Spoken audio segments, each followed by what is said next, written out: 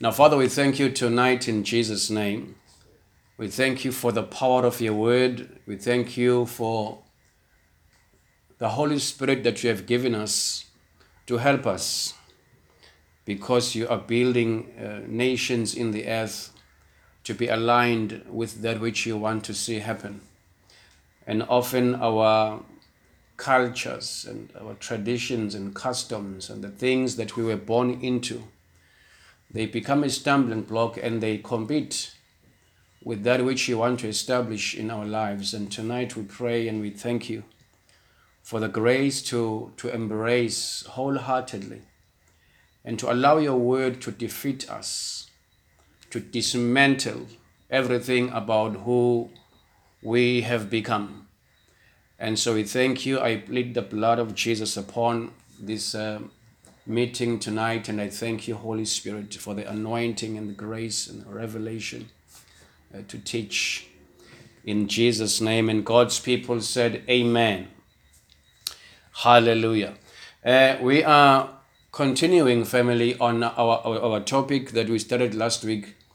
Beskuluma last week on something which is very dear to many African people who are in the church.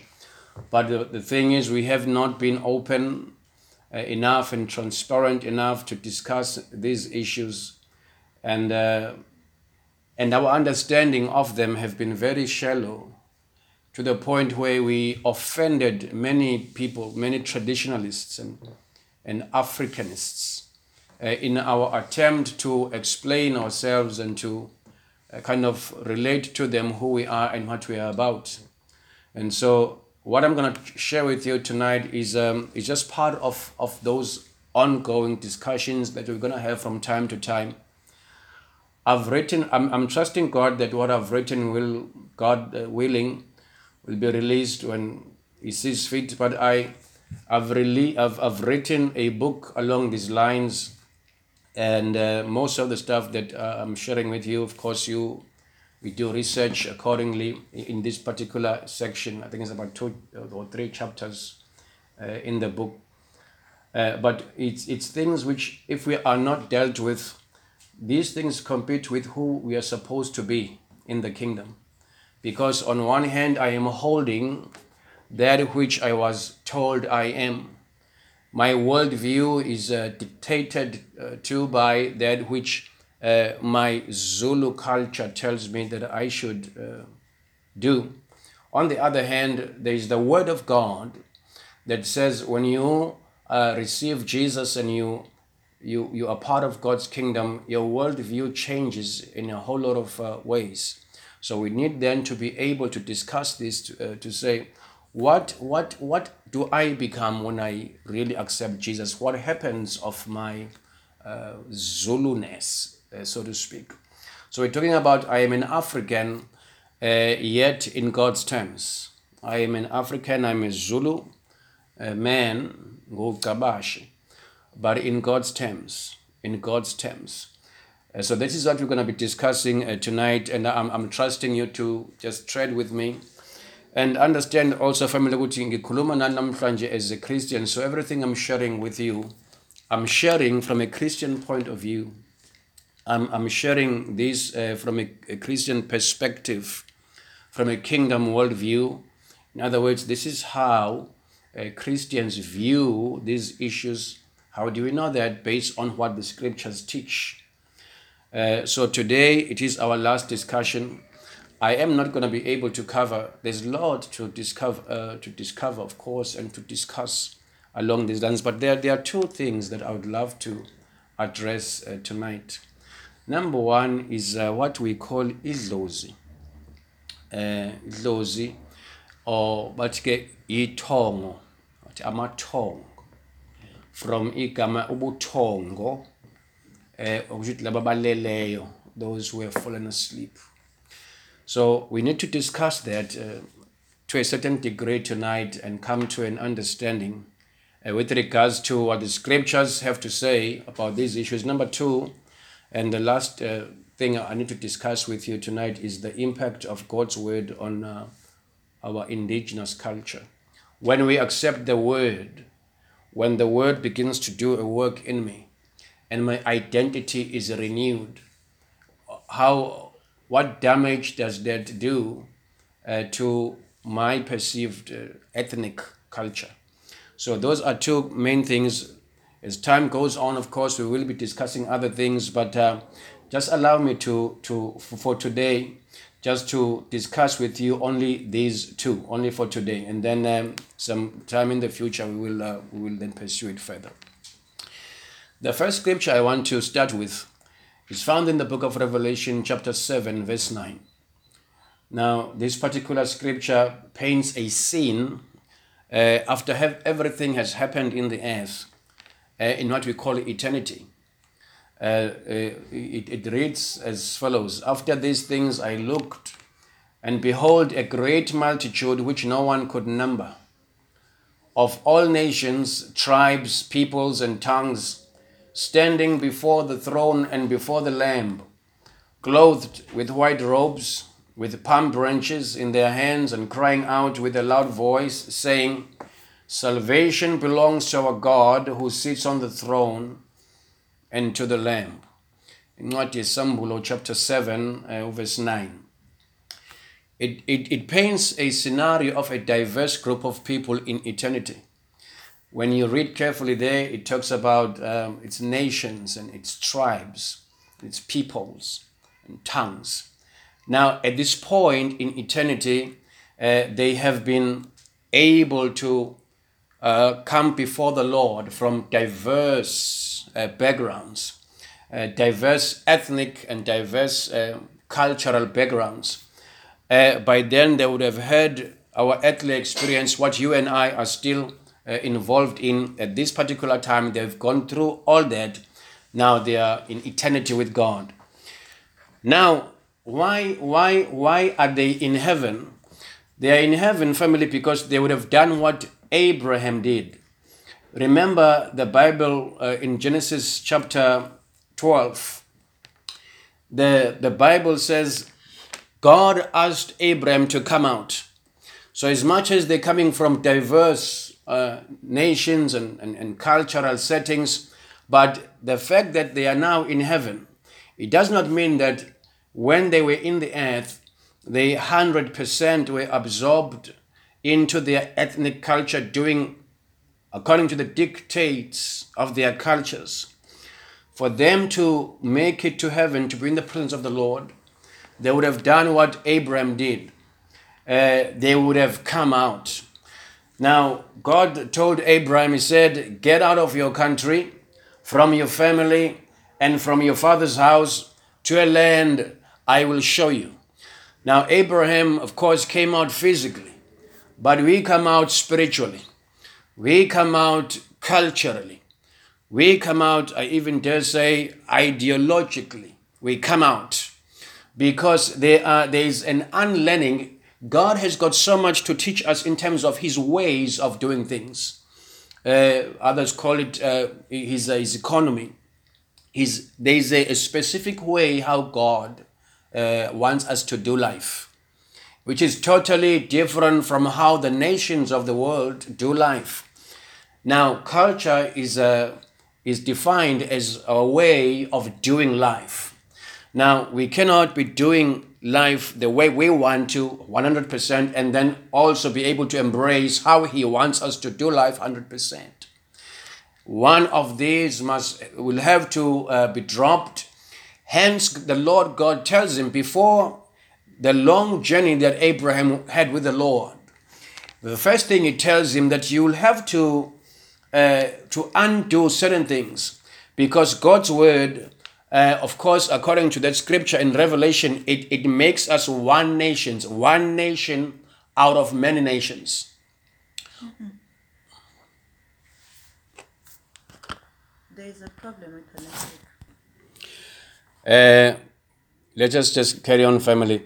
So I was making a point ukuthi laba zalwane esibabona kulela verse lesambulo, they would have done what Abraham did, because Abraham was called by God, was invited into a relationship, so he was asked to come out, because uNkulunkulu has his way of doing life.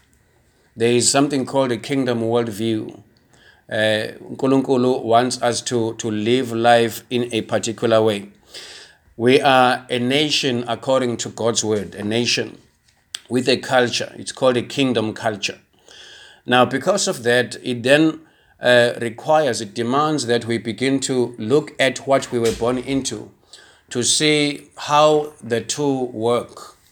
What kind of relationship does my Zulu culture have with my kingdom culture?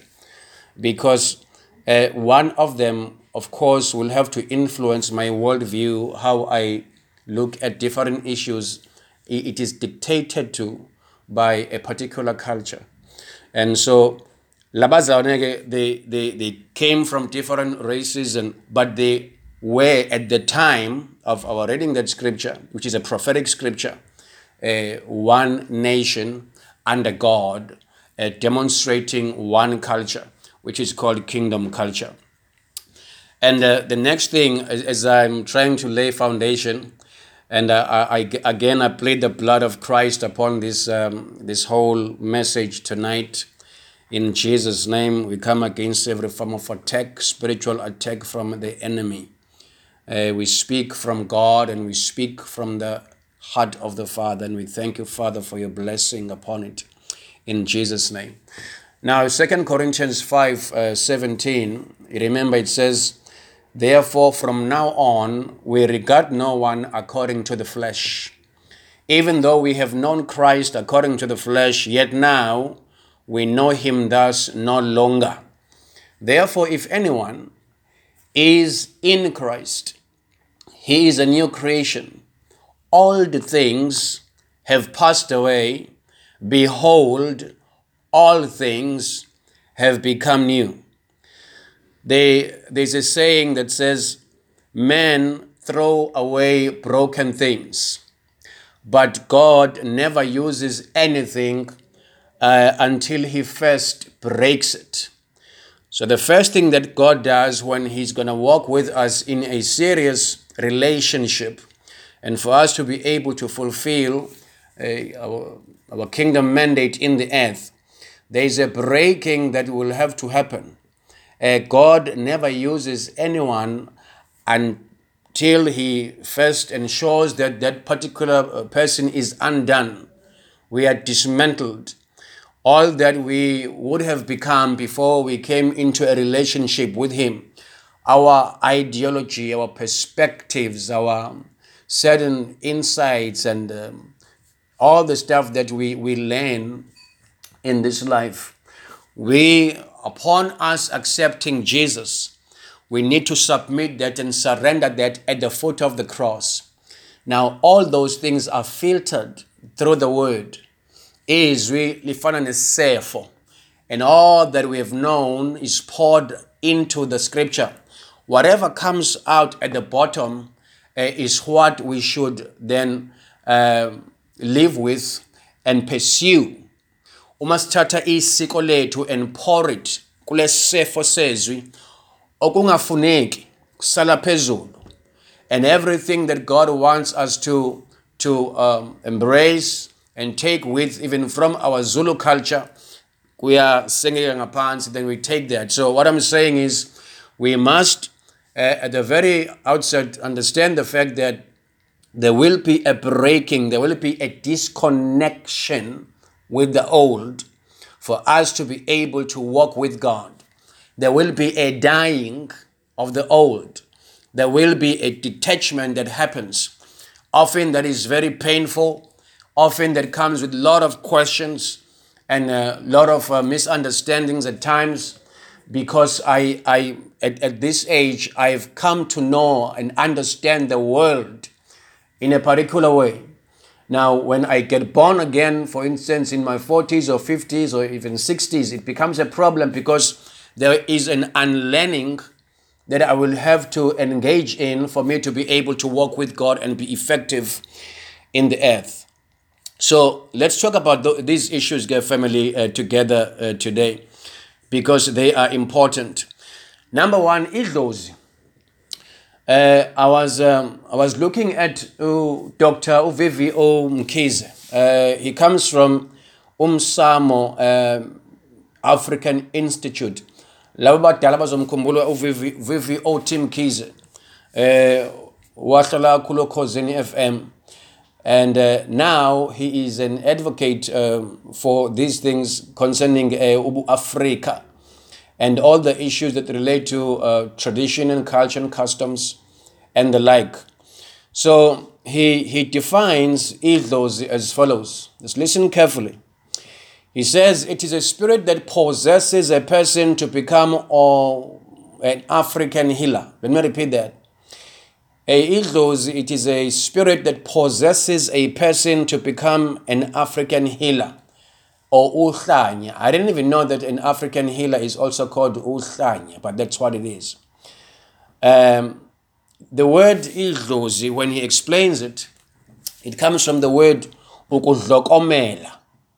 Kudlokomela. It's the word I've never heard before, but that's umsuka, that's the root of the word idlozi.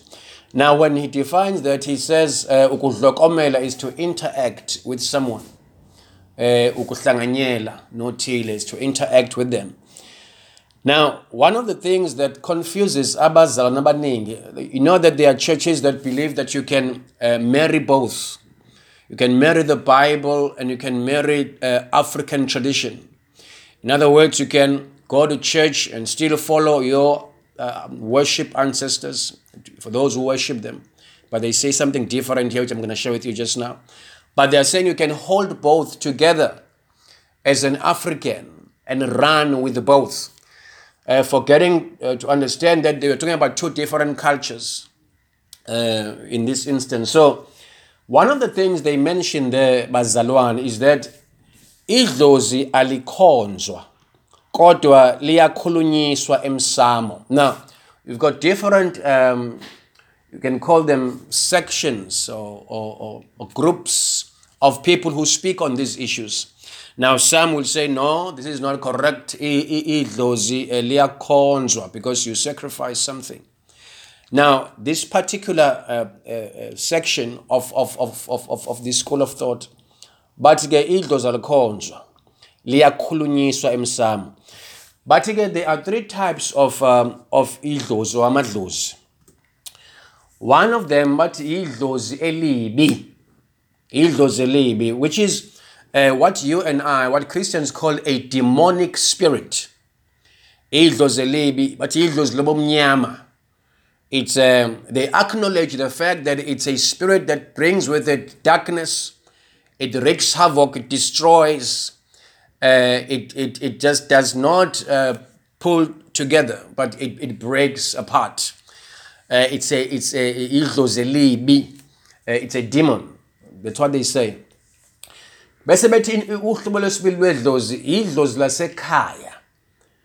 Now, this is where most African people rally around this one. Forefathers or ancestors. Particularly idlozi elihle. It's a good spirit,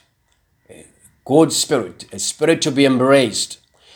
And then they go on to say you connect with this particular spirit, idlozi lasekhaya, through what they call umsamo.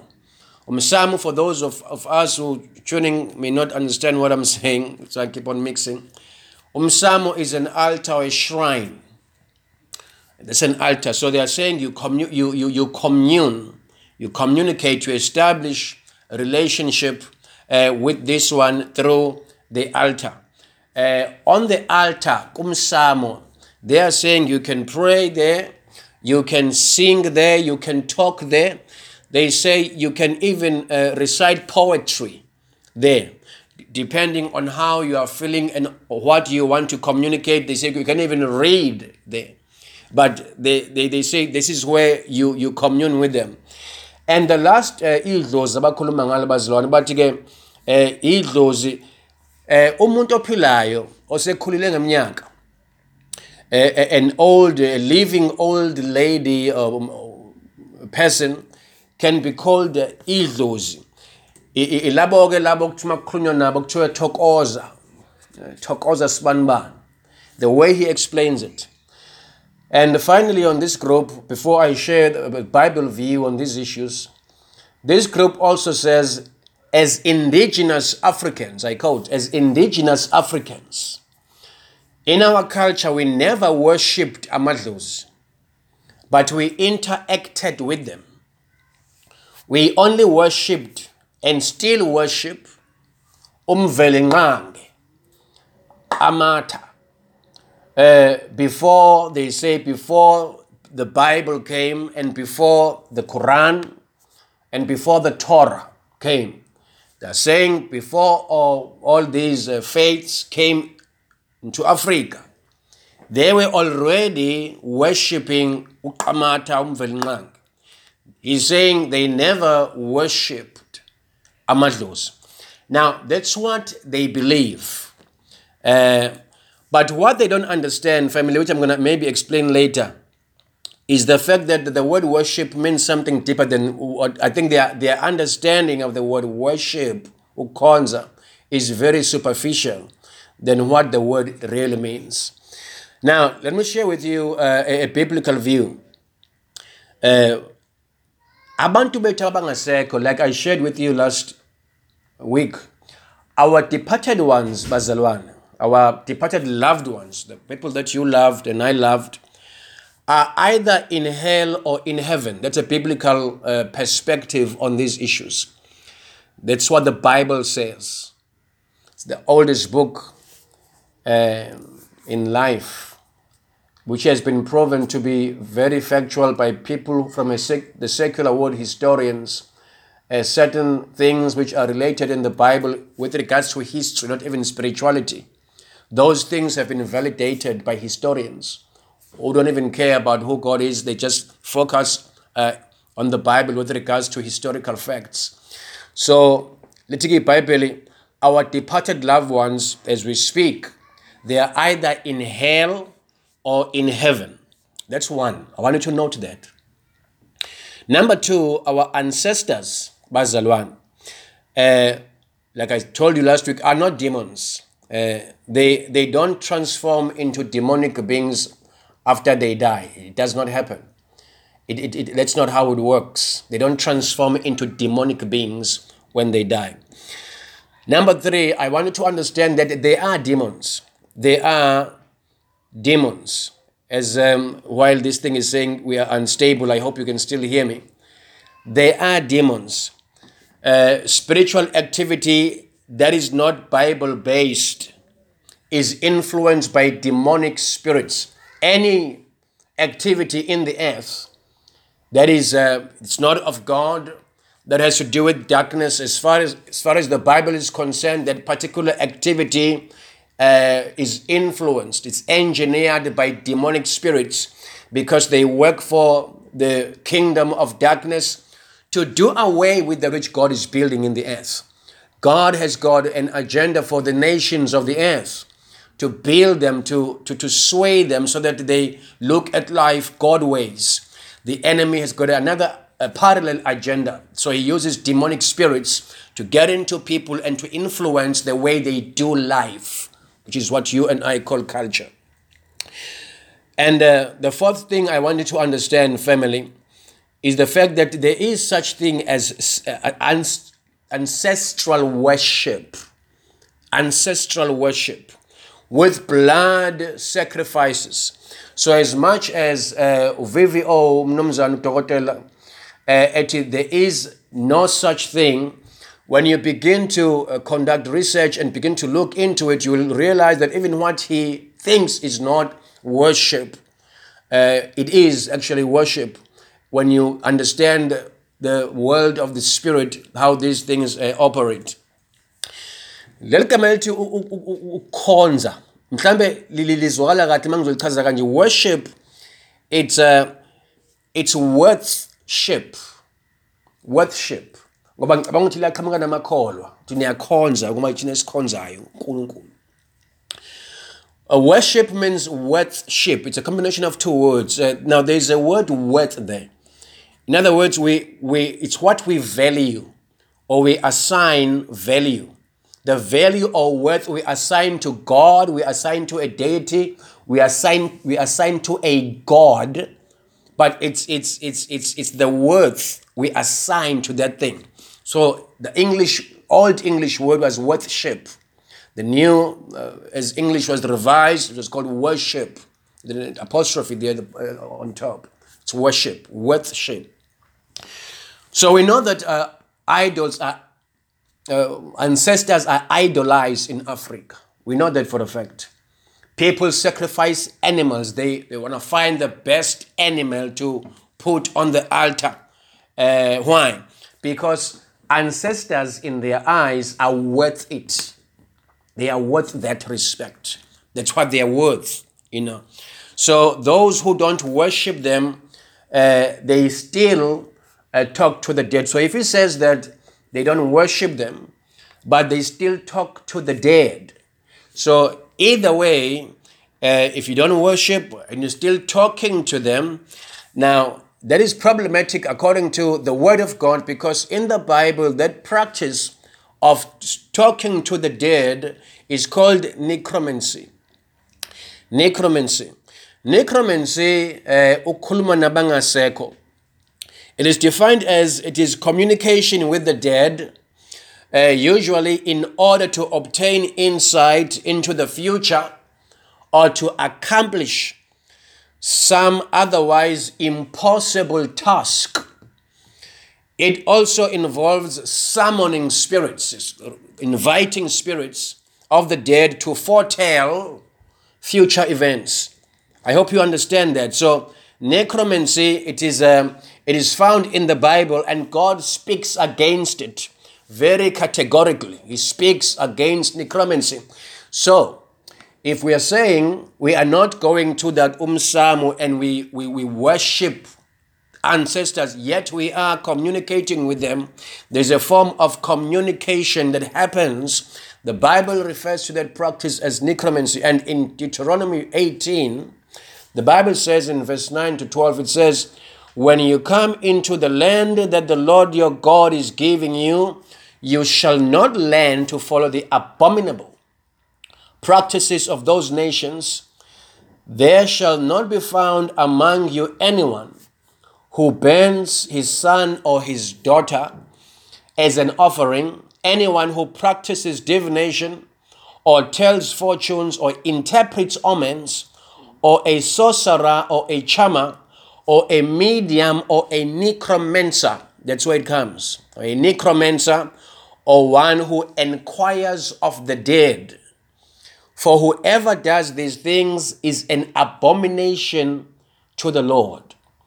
Now, spiritually, family, when you speak of restoration, Thabo Mbeki, remember he spoke of one of his legacies is what is called African Renaissance. His concept of African Renaissance, for a better part, is not based on what the Bible would. Renaissance means to a rebirth, to be reborn, or a rebirthing of Africa. So as far as they are concerned, this is what should be focused on more if Africa is to be restored. But I want to tell you something, family. You'll always look like a God that you serve. Now, of course, that has got dimensions to it. But for Africa to be restored, for Africa to look and to reflect light, remember, Africa has always been called the dark continent. Dark continent, that's a very deep term, because we always think about ugesi. It's deeper than that. Now, it's not only Africa. There are other nations. A white person can serve amadlos, and they do. People that you wouldn't, but theirs is at a sophisticated level, because Abakogi is panda, so we bypass them, and we think that they are not partaking in these things. No, they do. They do. But I want you to understand that the Bible says, for the living know that they will die, but the dead know nothing, and they have no more reward, for the memory of them is forgotten on our side. Also their love, their hatred, and their envy have now perished. Nevermore will they have a share in anything done under the sun. Now, let me repeat that last phrase. Nevermore will they have a share in anything done under the sun. If you were very tight with somebody who lived, especially abantu abano 80 or 90, who would remember Ukoko, for instance, they were very close. There were things that happened that you will not forget, beautiful, events, certain occurrences that you enjoyed together. So you of course, you cannot forget that. So when it says, but the dead know nothing and they will have no more reward, for the memory of them is forgotten, it doesn't mean that we forget about them. We forget about the interactions we had with them. It speaks more in terms of their impact on the earth. This is why it is kind of qualified in that last phrase, that they have no share in anything done here. In other words, they cannot be brought back into this life to participate and to have engagements and to influence destiny. They had their time, they had their share. I said to you last week, if that were to happen, they would be given a second chance to begin to influence events in the earth. God does not do that. It's not done in the Bible. You are given a number of years to do what you were supposed to do within that time frame. You are either obedient or disobedient to what God wants you to do. When your spirit leaves your body, it's done. You have served your time. And another generation is going to come and they will begin to influence events in the earth also based on who they embrace and what they believe in. Now, I want us to move on to cultural impact of Christianity on us. Cultural impact of Christianity. In other words, how does Christianity impact us culturally? When I say I am now a born-again believer, what remains of me? Because there is one statement, family, I want to make, and I want you to understand it. It is very serious. I want you to listen to me very carefully. See, the entrance of Jesus into my life cost me nothing except just to believe at the initial part of it. But his continued stay in my life will cost me everything. I want to repeat that statement to you because it's going to determine everything that's going to happen from this day onwards. I'm saying to you, when someone preaches the gospel and I go to the front with a keyboard player playing and I'm walking on the red carpet, it costs me nothing except to accept the invitation by faith that Jesus loves me and he died for me on the cross. But his continued stay for me to ensure that he remains in my life, that costs me everything. It costs me everything. So the cultural implications of receiving Jesus, family, I can dare say they are revolutionary. I'm going to be honest with you because we have tended to shy away from these topics as the church. And it's incorrect for us to do so. The cultural implications of my placing my faith in Jesus, in the Bible, in the Word of God, I want you to know, because the Bible says we need to count the cost before we commit ourselves. The implications of receiving Jesus are serious, are very serious. So when I get saved, the Word of God transforms me. It transforms me from the inside out. In other words, the Word of God, from that point onwards, it's the Word of God that determines my way of life.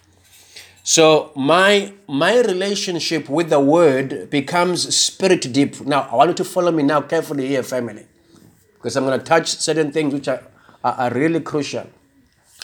My relationship with the Word becomes spirit deep. My Zulu culture becomes skin deep. Now, for the next few moments, I want to explain that to you because that is one element that we do not understand as God's people. This is why we sometimes find ourselves mixing everything. What do we mean by skin deep? Skin deep. If I am interacting with a culture and it's on a superficial kind of skin deep level, that means I will continue to speak my vernacular. Khuluma isiZulu, khuluma isiNdebele. The fact that I've received Jesus does not change that. We will continue to speak isiTswana and learn other African languages. We will continue to wear our ethnic attire. You see, family, this year, when I received Jesus, there is nothing that the Bible says I cannot wear it because this is skin deep. This is at a superficial level. This does not determine how I view, for instance, my concept of life after death, my concept of God. I'm just wearing this. All these things, all this. So you continue to do this. Your ethnic attires, the stuff that we do, and we have all these things. See, lo uhlala ngaphansi kombhede lo namaqhuba. This one. Lo.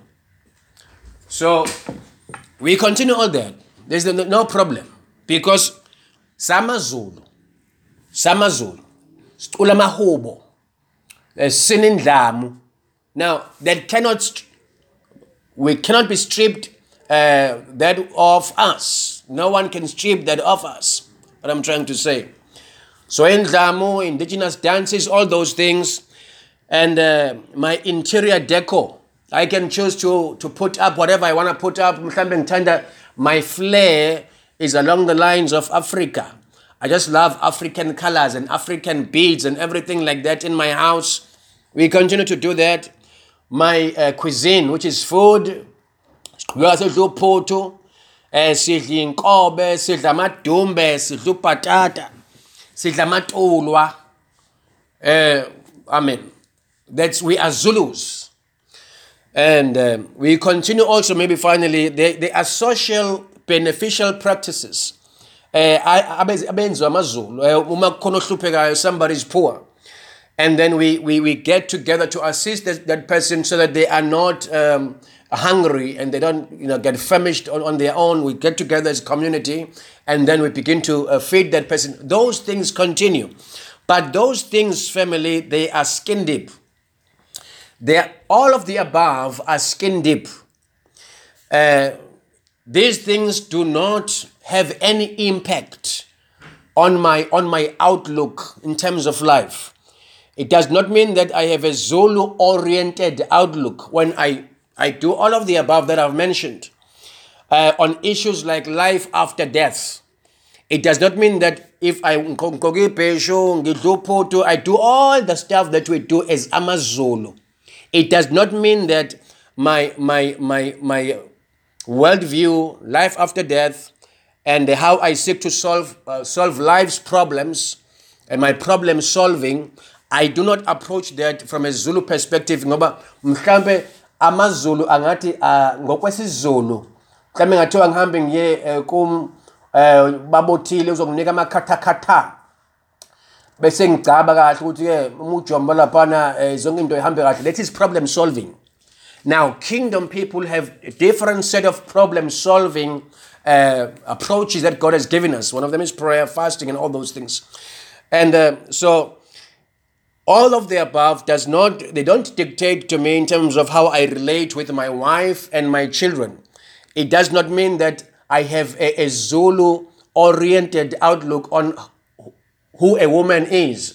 Mhlambe ezumzulu ngazi ukuthi owesifazane umuntu njengokungenalutho or they don't have a voice, for instance, ingane ayinazwi, mhlambe makudliwa, which is fine for some people, kufanele uqale unike abantu abadala noma ngadla njena okusalayo okuncane kulungile vele bazingani. See, that is a worldview, that's a perception, that's a perspective informed by the teachings which are absorbed from a particular context culturally. Now, as a caller, as a child of God, as a Christian, I have a different world view. So, understand what I'm saying by a skin deep relationship with a culture. So, it is the culture, family. Now, listen to this next point. It is the culture I am connected to or I am rooted in at a spiritual level that governs me. And through that culture, my world view is constructed. So, izwi lenkosi, we relate with the word of God at a spiritual level, not skin deep, but spirit deep. So the word is spirit deep. The culture of the world is spirit deep. The culture, the ethnic culture is skin deep. Now I'm talking to you as a born again believer, so that you don't live and throw away all inkamba and everything that is beautiful that we have as Africans. But I wanted to understand how this works. Now, the next thing I want you to understand, because I'm hoping as I talk to you, you're going to learn a whole lot of things today, and your perspective will have changed on a whole range of issues. I believe, family, two or more cultures can coexist in one person. Now, listen to me. Some of you will get shocked because it will sound self-contradictory. It's not. Two or more cultures can coexist in one person on one condition. We can be in a courtship, that is a spirit-deep relationship with a number of cultures. But I can only have a married relationship or be married to one culture, spirit deep relationship with only one culture. Let me repeat that. I'm saying I can have a courtship relationship with a whole range of cultures at a skin deep level, but I can only be married to one at a spirit level. Now listen very carefully and walk with me. Culture at a spiritual level is beyond a sari or iskeke or ibeshu or samusa or istambo. Culture at a spiritual level, it's beyond these things, samosa or biryani, which we associate with a particular culture. That's skin deep. That does not transform anything. Finish. In other words, I can speak 5 languages if I want. I can love French food. I can be maybe attached to Italian clothes. I taste and in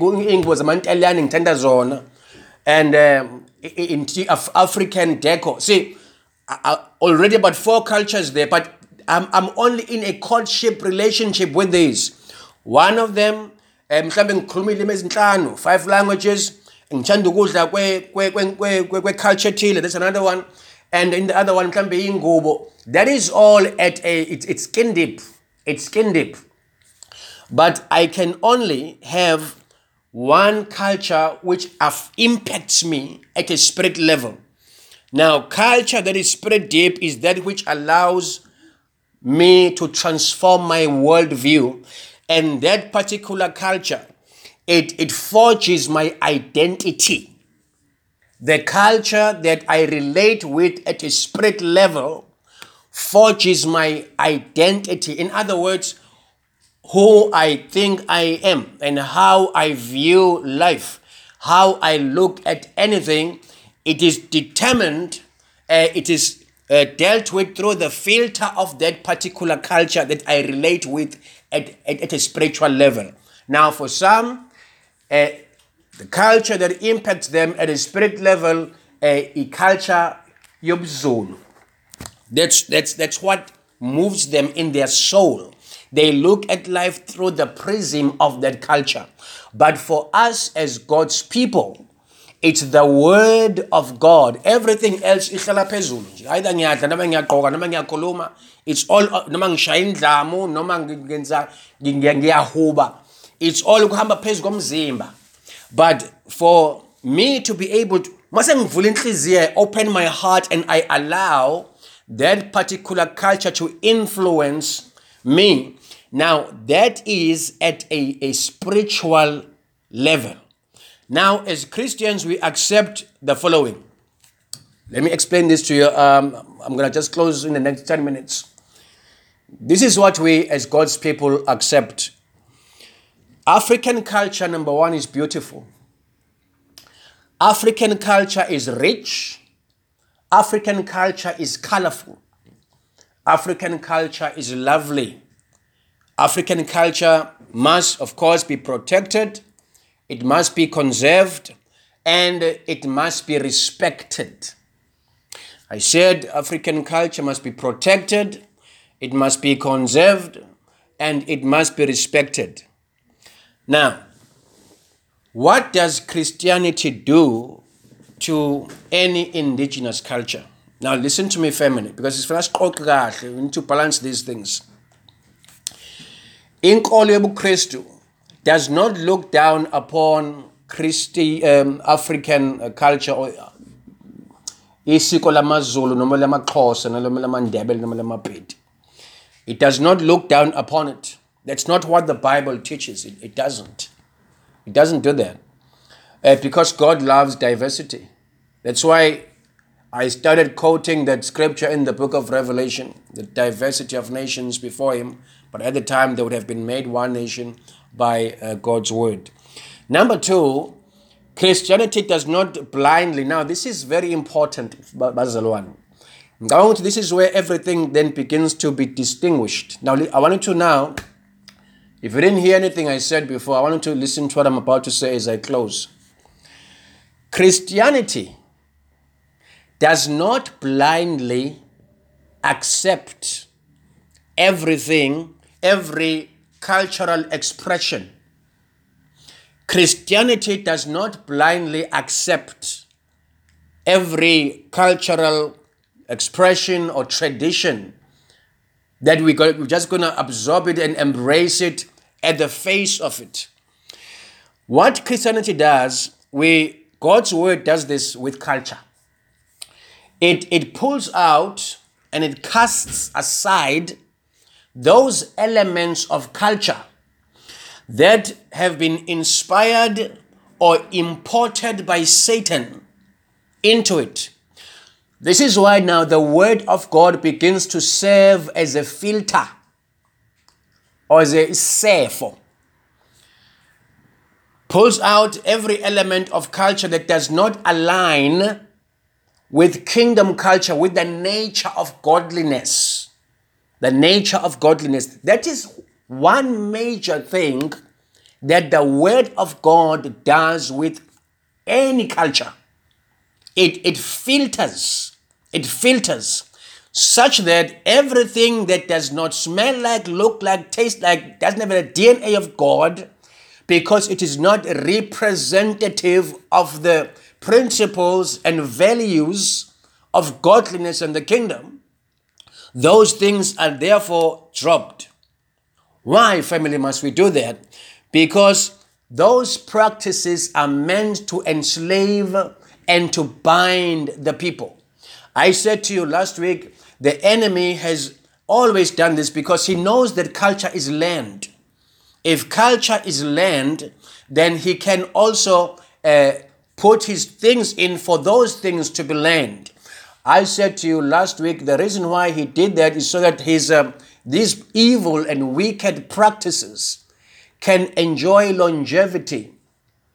In other words, they can have a long span, because if every generation practices these things under the guise of these things being my culture, I'm going to ensure that I pass this down to my son and he does the same. So there's longevity in the practice, as wicked as it is. That was a stroke of genius from him, to be honest. Number two, he imported his practices into culture. This is the second reason for protection. If it is my custom, My grandfather told me this is my tradition. This is what we do as Ogabashe. I'm going to fight tooth and nail to preserve. It's for preservation. To preserve that particular tradition against anyone who speaks against it. Not knowing that what I'm protecting, I am protecting a demonic practice that was never even meant to be a part of who I am. Amen. Now, as I close, family, there is this particular scripture which you all know. It's found in 1 Peter 2:9 that says, "But you are a chosen generation, a royal priesthood, a holy nation, his own special people, that you may proclaim the praises of him who called you out of darkness into his marvelous light." There's a lot of stuff there, but remember that it says a holy nation and his own special people. We are a nation. We have a king. And the nation has a culture. And the king seeks for the culture of the kingdom to be lived out by the subjects of the kingdom, which is you and I. I cannot claim to be loyal to the king. Uma ngumZulu, ngiholwa isilo somhlabathi. And kunendlela yokuphila that he expects from me. I cannot demonstrate isiko lamaNdebele under his leadership. It is an insult to his kingship and his royalty and kingdom for me to demonstrate a deviant culture other than the culture that he has endorsed. What I'm saying to you is this, family. As God's people, we are a nation. You must understand that we are a nation amongst nations in the world. We are God's nation. We have a king who rules over us. And our king looks at us and he wants us to demonstrate and display a culture. It's called the culture of the kingdom. There are certain values and the way that he wants us to do life. There is a way he wants me to treat women. There is a way he wants me to treat my wife and to live in my marriage. There is a way that God wants us to treat finances, and he speaks to those things. Everything that the Bible speaks of in every area of our life is because that's how he wants us to do life in those areas. When we are obedient and we do life, we obey either financially or in relationships or in any other area, we are then doing life according to what he wants us to do life. And then that is where Matthew 6 gets established. Our Father who art in heaven, hallowed be your name. Your kingdom come. How does his kingdom come? By us demonstrating the culture of the kingdom in every facet, every avenue, every area of our existence. His values, his principles, his way of doing life finds expression through a door called obedience into the earth realm. So as I close, Bazalwan, we have been called as God's people not just to do church, not just to be religious people, to be a nation amongst nations that lives different. This is why we do not lie. I do not steal, not because there's 10 commandments that I don't steal because it's my culture. I forgive because it's my culture. It's culture of the kingdom. I am patient because people in my nation are patient people. I give because people in my nation give. Everything the Bible says we must, even the fruit of the Spirit, it's who we are. It's our DNA. It's how we do life. Not because umfundisi ute. Not because it's because that's who we are. It's our culture. That's how we do it. And God enjoys it when he has a people in the earth who distinguish themselves from other people. When he says no sex before marriage and everything else that he says in his word, when we begin to live that way, he is glorified, his kingdom is established, and God receives all the glory in Jesus' name. Amen. Now, family, let me pray with you tonight. And Father, we thank you for the grace that you have given us to walk with you and to be ambassadors, because that's who we are. We are ambassadors of the kingdom. There's a desire in our heart to do life your way. Because when we do life your way, we win. When we do life your way, there's victory and there's peace. When we do life God's way, we begin to enjoy something that we would not enjoy if we were rebellious and we lived according to the nations of the world. And Father, I pray for your people today for revelation. Even as I've shared this word tonight, I pray, oh God, in the name of Jesus, that you open their eyes to see, that there will be illumination and understanding, and there will be light for them to understand who they are and why we were brought here in the earth realm for your glory. In Jesus' name, and God's people said,